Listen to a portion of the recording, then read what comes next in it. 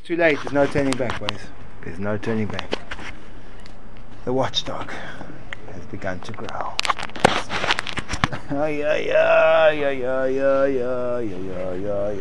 Says the Mr. Shasharim, in dealing with the idea of something which again we see is a very difficult concept for us to deal with, it's called the idea of reward and punishment.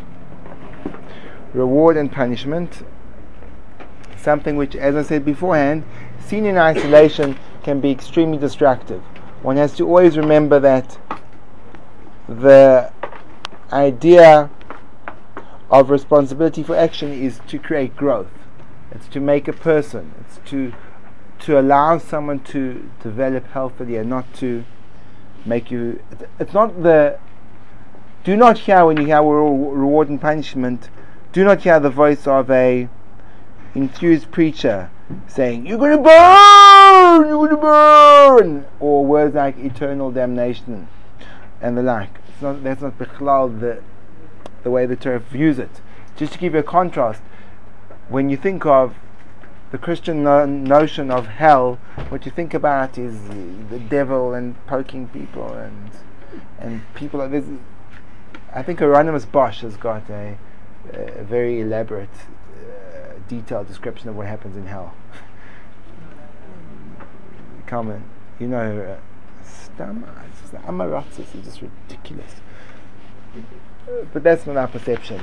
The way Reb Tzadok says it is that HaKadosh Baruch Hu, in his pursuit to find a way of saving every possible Jew in order that he should get a chelik in Olam Haba, which is the highest possible level he could reach to, he looked and looked and looked, as it were, until he found, I have a way of saving even a person that wastes his life.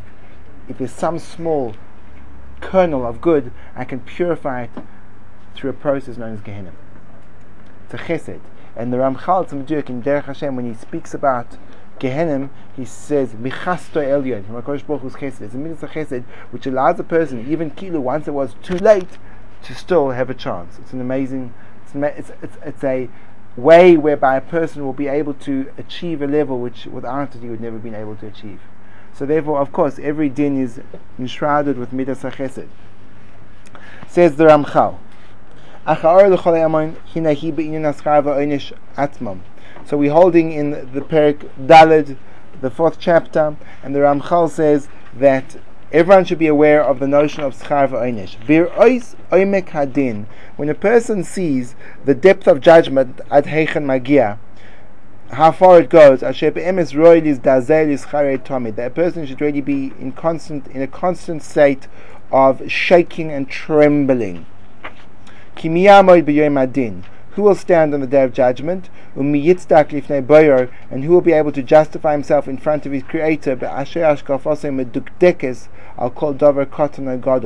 his look is so exacting on each and everything, be it big or small. As our sages have taught us, it says in the Pasuk in Amos, HaKadosh Baruch Hu, as it were, tells a person what his conversation was.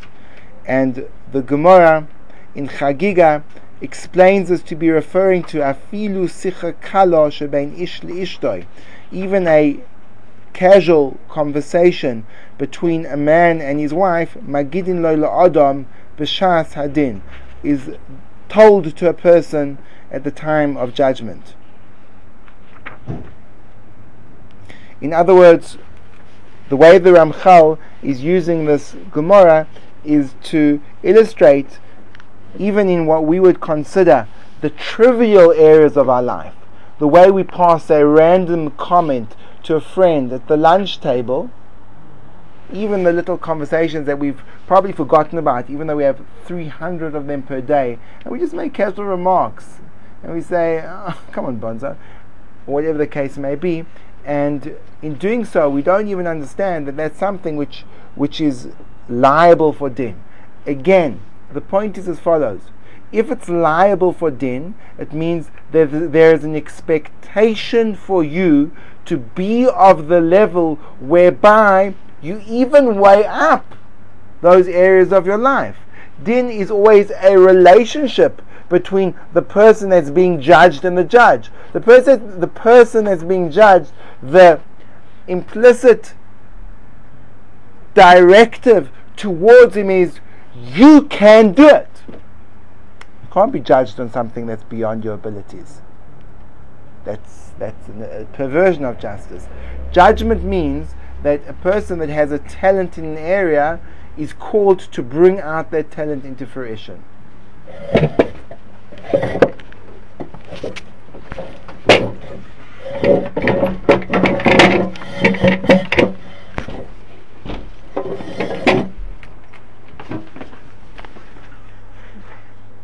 Person that has a talent.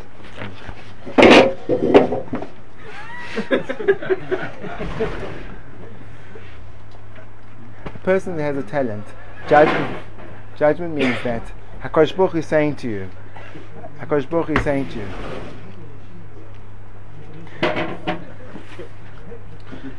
HaKadosh Baruch Hu is saying to you, he says to you as follows, he says, I know you can do it. I know you can do it. Judgment is a demand of greatness on the person. The more we live in the world of din, the bigger we are as people.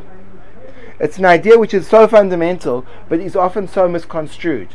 When we think about judgment, all that happens to us is our mind clouds over and we think to ourselves, oh, I'm in trouble, oh, I hate Hashem. It's the wrong way of approaching it. Clearly. It says, V'afta, Hashem Elokecha. The way of approaching it is that that's what I can do? You're joking. The demand, in fact, is a description of what you can achieve.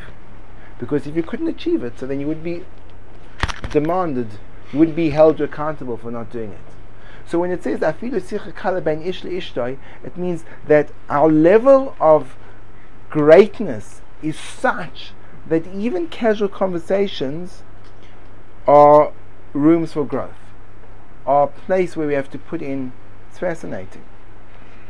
Continues the Ramchal and he says, and his surroundings are extremely stormy. It teaches me that Kodesh Baruch Hu is exacting with his righteous men like a hair's breadth. Avram is a person that was so beloved to HaKadosh Baruch Hu until it's written upon him, Avram Oyavi, Avram my beloved, Loi Polat min hadin. He didn't escape being judged. Mipnei dvarim kalim shelo diktek bohem, because of light things that he didn't do. Al she'amar, because he said the two words, Ba'mei Eidah. How will I know that my children will be worthy of inheritance and going into the land of Israel? Amar lo HaKadosh Baruch Hu, Chayecha Yodoya Teida Ki Ger Yezarecha, because he said that his children were sent into exile. Al Shekoras Bris im Avimelech B'lo Tzivo Yeshal Malkoim, because he signed the covenant with Avimelech without the Hashem's command. Amar lo HaKadosh Baruch Hu, Chayecha Shani Meshem B'simchas Banecha Zayin Doris, I will postpone the joy of your children for 7 generations. Yaakov. So I mean, this whole Mesilas Yesharim is extremely puzzling. What does the Ramchal want over here? In other words, there's a fundamental question. What's he trying to prove? He's trying to prove that our relationship to din is distorted. What is possibly the most dangerous approach to life in relation to tshuva? Well, one could suggest the most dangerous approach to life in relation to tshuva is a person that lives a life and they don't think that they've got anything to do tshuva for. Or translated into other terms, they don't understand the consequences of din. For example, if I look at myself and I say to myself, listen, the truth is, I'm doing amazingly well. I've got tzitzis which are so thick you could tie up a ship to its berth with them, and they've got racing stripes, and they're made of wool, and they come down to my knees. My yarmulke is so large it covers over my entire bald patch. my general being is I can shuffle like a master. I can shockle like a giant. What more is there to do? What more is it to do? I'm a super yid. I'm a super yid. So therefore, when I think about the notion of tshuva, I have to rack my brain and think, maybe I can bench with more kavanah. And the problem is that I'm not getting it. I'm just not getting the whole thing.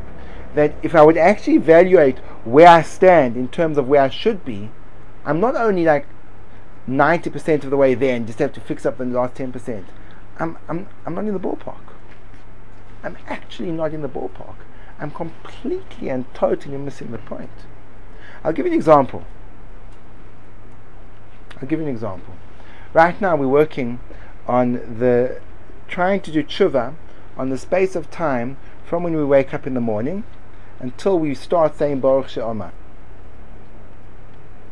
It's not a big chunk of time in your day. Depends who you are, how long that takes. First thing is when you wake up in the morning, so you say Moide Ani Lefanecha. Then the Shulchan Aruch says, it's a law, it's stated in the Shulchan Aruch, it's the first halach in the Shulchan Aruch. It says, Yiskaber Kari, you should rise up like a lion, Lavodas Boyer. It's a halach in the Shulchan Aruch. When I wake up, is that what I think? That's what I think. I have to wake up, meaning it doesn't mean wake up like many yeshiva bochim answer kasha. Hare, a lion is one of the laziest animals there are. A lion after it's eaten its prey can sleep for 2 days solid. It's mamish like a yeshiva boch after cholent. Wakes up on Tuesday, says, see, that's why I have dollars till Tuesday for yeshiva bochim. A lion is not a really active animal, but Yiskabe Kari means just like a lion. When he's fierce, he has that power. That's the ferocity you have to have in the fight against your Yetzer Hara in the morning. So in other words, a complete departure from that halacha would be you wake up in the morning and you push the snooze button. It's doing the opposite of what the Torah requires of you. Good. So when a person pushes his snooze button, so you say to him, do you have anything to do tshuva for? And he thinks and he says, one second.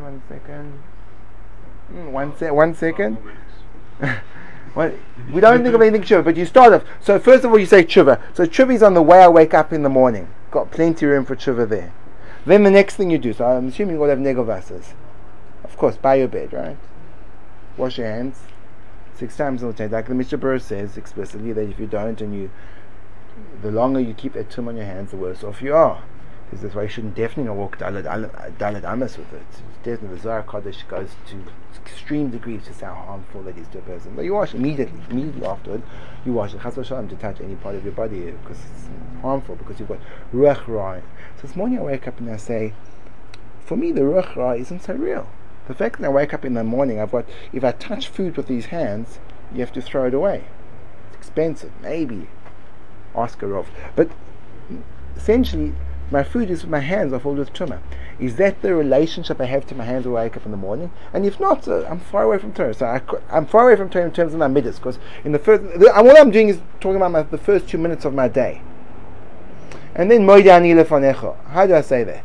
Moed Ani Lefanecha is an expression of thanks that your neshama has been returned to your guf, and it didn't have to happen. It didn't have to have happened. Moed Ani Lefanecha she'echzartu bi nishmasi bechem rabo emunasecha. I see from the moment I open up my eyes and I say Moed Ani Lefanecha, I have emunah in HaKadosh Baruch Hu that He gave back my neshama. Is that the way I process getting up in the morning? No, I get up in the morning, I press my snooze button, and then I rush up to Shachris, and I find somewhere along the line I wash my hands. So, in other words, in the first 5 minutes of I could do tshuva on the first 5 minutes of my day, and that's before we start saying brachas and the kavanah in brachas, and that's before Shachris, and that's before I go into it, and that's if I take my day. All I have to do is I would take one day and divide it up into parts. From the moment I wake up until the moment I go to sleep, I could probably find room for tshuva in every second of my day. In every second of my day, there's a great departure from the Ratzon Hashem. the way I speak, the way I think, the way I do, the way I look, the way I hear, everything.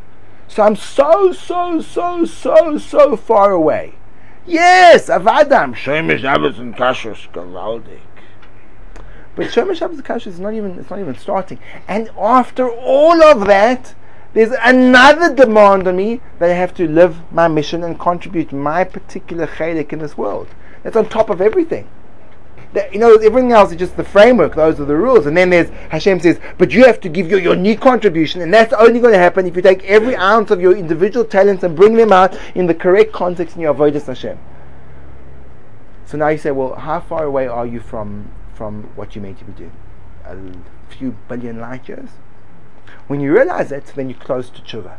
If you don't understand the oimek hadin, so you're very, very far away from tshuva, because you think, okay, I got a few things to fill up. No, you have to realize the way Rabbi Yisrael says it, ma'oid rochik na'moid min hamerkaz asher v'zeh nivranu. We're standing so far away from the place that we're meant to be. We are so distant. We are so not there. Now, these words, some people sound discouraging. Sorry, I just want to pick up the broken souls from the table.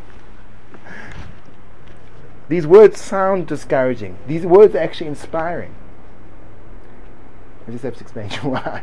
They aren't intrinsically inspiring. After explanation, they'll hopefully be inspiring. These words are inspiring because the most dismal and depressing thought in a person's personal life is the idea of stagnation. Stagnation is akin to death. Change is an expression of life. The more room for change there is, the greater the vitality there is within self. When a person realizes that every second could be changed, it means locked into every millisecond of my life, there's so much more life to be lived. There's so much more vitality. There's no area where there's stagnation. There's no area where there is entropy. I don't know what the word means. Let's use it anyway. Why be bound by grammatical rules and etymological definitions? Entropisch. We'll Yiddishize it. Entropischkeit. Scornished. In other words, every room for movement and everything. And not only is there room for that vitality, but I can do it. And here we see that if a person has emunah in the oimek hadin, in the exactitude of judgment, it has to become accompanied with another strong emunah. A person has to have the deepest emunah in himself. You have to believe that you can get there. And the minute that belief is challenged, so then the din becomes overwhelming and depression sets in. You have to believe in your own gadlus. V'yaminu b'Hashem u'v'Moshe avdoi. There's two emunas. There's the emunah in Hashem and there's emunah in me. What me? There's emunah that my neshama is unlimited, that my potential for closeness is unlimited, that my potential for greatness is unlimited. I can do it. I can do it. With that emunah you can build. Without that emunah you get broken and crushed. With that emunah you're a walking supernatural being. You're descended of people that could go 120 days without eating or drinking, that could walk through fire and come out unscathed. That's what a Jew is. So granted, it takes a little bit of practice to get there. In the meantime, strongly suggest no one try 120 days hunger fast, or alternatively going through the flames. But it does take practice, but that's the raw potential. A Jew is fundamentally a supernatural being. Our potential for growth is completely and totally unlimited, and you need that emunah in the emunas Yisrael, the emunah in you, the emunah in your neshama. If you don't have the emunah in the neshama, so you put the cap on. It reminds me of that story I've told you so many times before about the king and the what kind of castle was it? Well, the truth is, it was magnificent. It was absolutely awe-inspiring, because when you started walking up this little hillock upon which the castle was built, and you glanced it from afar, the sheer beauty was so overwhelming for so many people.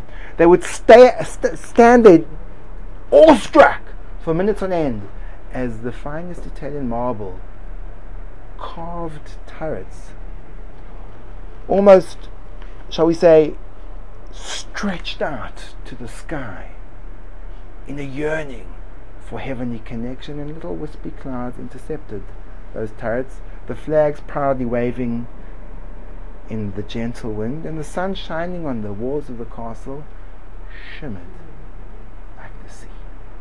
And in the castle there was a king.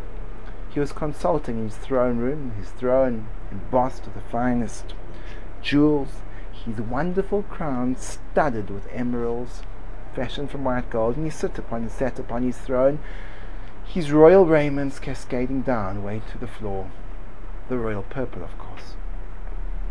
In front of him came a man dressed like a commoner, but with a mysterious grin upon his face, and he says, "Your Highness, I have a lesson to teach you." "You, commoner, will teach me a lesson?" scoffed the king. "Well, I'll tell you what, if you can manage to do so, your life will be spared. But otherwise," and he turned and looked to the two guards standing on his right-hand side, and they drew their swords, glistening, sharp, razor sharp. "Your head will be rolling upon this floor." So the commoner retained his confidence, and he says, "It's all about these two jugs, Your Highness." "Jugs, commoner? What do you mean jugs?" And he took out these two jugs, actually vessels which were made from pottery, had leather covers, because this was in time before plastic was invented, and they still, funnily enough, had rubber bands around them. I don't know where he got them. It's obviously he borrowed them from the future, and he had these rubber bands around this otherwise completely organic structure, and he opened up one of these jugs, and they were made from the most fascinating earthenware that was actually translucent, and you could see inside. It was enormously wonderful craftsmanship. Opened it up, and there were fleas jumping about, and they all jumped and scattered around the floor, and the commoner was a little bit embarrassed, and the king was getting increasingly irate. And then he said, "Wait, Your Highness, watch this." And he took the other jug filled with fleas, and he shook it, and he shook it, and he shook it, and the fleas jumped up, and they kept on hitting the top. And then he said, "Watch this. Do you remember, Your Highness, when you saw all those other fleas jump out of this other same size jug, what happened?" And the king says, "Go on with it, commoner." And he says, "Well, wait and see." He took off the lid, and he shook this jug, and all the fleas jumped. But they only jumped to the height where the cap previously was. None of them jumped out. And he said, "You see, Your Highness, they can, but they don't, because they don't know they can." "Your Royal Highness," said the commoner, "if you institute this lesson into your kingdom, and you tell your subjects that they're jumping against a lid which doesn't exist, you will open up your kingdom to enormous progress and advancements." And the king looked at him, sincerely moved, and he said, "Your head is spared. Be gone." And the man turned to him and he says, "Amen. But anyway, off he went, and that's the end of the story. But the story is very relevant for us, because I think one of our deepest tragedies and the life that we live is so unfulfilled, ironically, in a way that we don't even realize it. We think the cap is there, and we think we've reached it. And the Midas Hadin says, you haven't even begun. Your distance from where you should be is an understanding of the cap you've put on yourself. You have to realize that there is no limit to where you should be, and that is the beginning of tshuva. The beginning of tshuva is that realization. Without that realization, you can't really get off the ground, because it's all about mild improvement. Says the Ramchal, and that's Avram Avinu. Avram Avinu, once he reached his level of absolute tzidkus, and he was called beloved by his creator. And then he said two words, B'mei Eida. You said, no, Avram Avinu. He says, no, even there I want you to grow. Even there. Yaakov, Al Shechora Apay Berachel. because he lost his patience with his wife. She said to him, Havli banim, give me children. Amr b'medrash zal. Amr le'HaKadosh Baruch Hu. Says HaKadosh Baruch Hu, Kach oinim esam ukais. This is the way you reply to people in trouble. Chayecha shebanecha oimdim lifnei bana. You see, your children will stand before hers. In Yosef.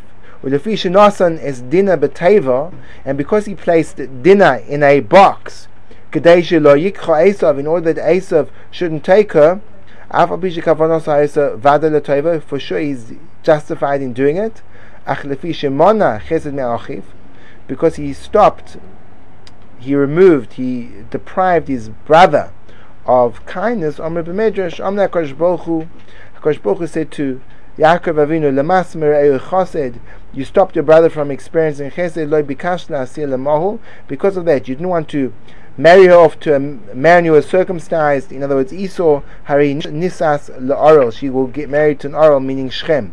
Lo bikashta la'asicha derech heter, Hare Hinisas derech Esau. You wanted to not marry her in a permissible way, she got married in also way. Now this is a bizarre raya. Imagine Yaakov Avinu. He's got his evil brother Esav. So the reason is why he should have given dinner to Esav as a wife. I mean, anyone that knows something about Shidduchim is like, after a few of you do a little bit of research, and he says, tell me about this bocha. This bocha, what's he like? Well, the truth is, he hasn't killed anyone in the last, a few days. What do you mean? Well, no, he's a bit of a murderer, but I'm saying, he's probably going to change. People change after they get married. He's like a little bit nogay to avoiders. He's compared to a pig. So Yaakov Avinu says, look, I'm saying, you have to be a really good shadchan to sell this one. No, you all know what shadchan stands for, right? Shin Dalet Chof Nun. You know? Good, Baruch Hashem. I'm still married over here.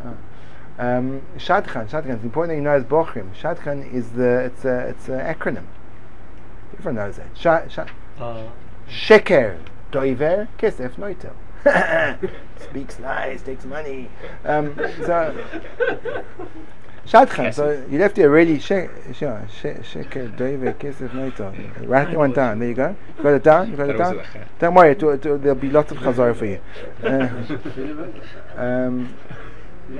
You like this? That's important to know. So you'd have to be a massively talented shadchan to sell Esav to Yaakov. Imagine. Hey? Look at the yichus. So what was Yaakov? What was the Maisa? What was Yaakov Avinu's? What was the time of HaKadosh Baruch Hu and Yaakov Avinu? He did the right thing. He wasn't meant to marry off Dinah to Esav. It would have been mamish the worst thing in the world he could have done. So the Bible must say, Avada, he did the right thing. The Tavia on Yaakov Avinu, the claim against him wasn't that he didn't marry off Dinah to Esav. It's that when he didn't marry off Dinah to Esav, he didn't feel the tragedy that he didn't marry off Dinah to Esav. In life, that's how some people used to explain the kerch of a havamina. He should have had a havamina. He should have gone through a process and said, listen, I've got a brother, I've got a great daughter. It could be that if she marries him, she'll be able to get him back onto the path. She could completely change him, and then he'd have to go and make a shikla das. And in the end, even if he said, no, the truth is, it's not worth the risk, I'm not going to marry her, then HaKadosh Baruch Hu would have no time with him. The problem was, I'm going to marry off to him. You should have thought about it. In other words, even in the havamina, a person has to be emistic, has to be yashar, has to think carefully. You following me? I think he wasn't sensitive enough to his brother's well-being. That's right. Continues the message. Sorry? Who else would Dinah marry? No, Shem had the Goyim. That's what happened, right? He married Shechem ben Chamor. He's a Goyim. Goyim. So maybe that's a Tana on Yaakov. There was a Tana on Yaakov. That's why I said he happened. Because of what you did, that's why she got married to him. He knew that there was no other Jews, so he should have, even though Esav was a Rasha, should have been a good... No. She, in the end, Dinah didn't marry Shechem because he got killed by Shimon and Levi, right? Yeah. In the end, she married Shimon. Okay, good. This is a brother. Yeah.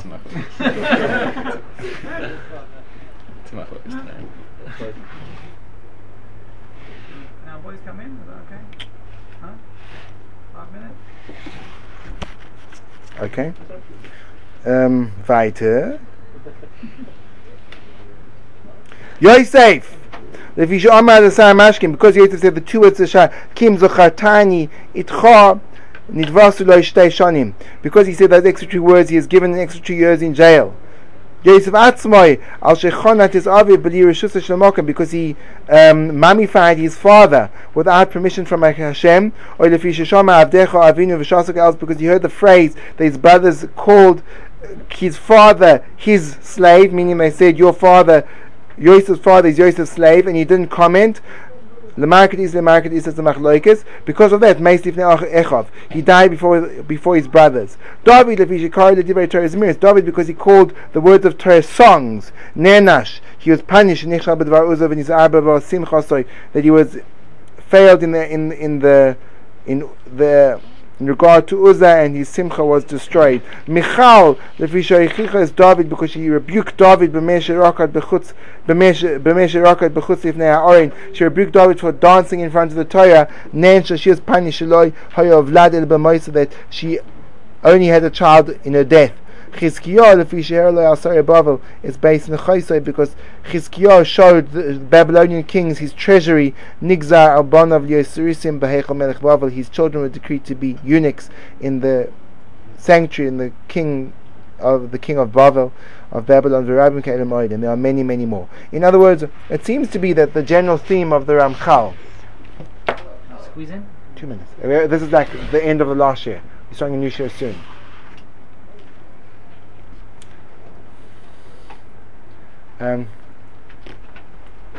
So there seems to be that the theme of the Ramchal is he's trying to get us to understand the Omer Kadin. We would have thought that these people are so righteous that there can be nothing that can be demanded from them beyond what they've already done. And seemingly it's meant to be a Kal V'chomer.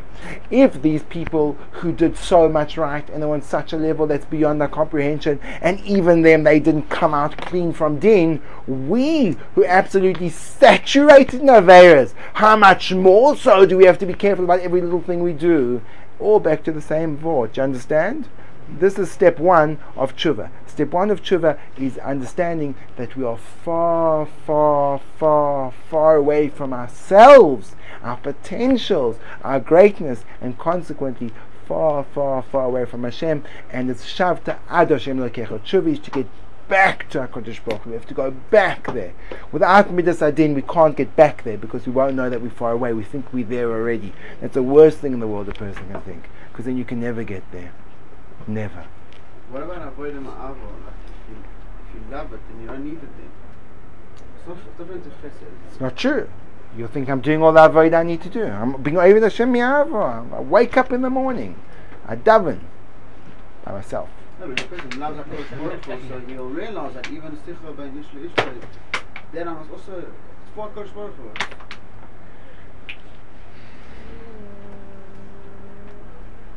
He'll realize the expectations. Not out of a pressure, but out of a desire, out of a want. Again, over here, I don't think he's described Av or Yira. He's describing the Omer Kadin. The way you respond to it, you could respond from Av, or you could respond from Yira. He's just discussing how far your obligation lies. He's not discussing the motive behind fulfilling it. Kara Boy say we'll stop there.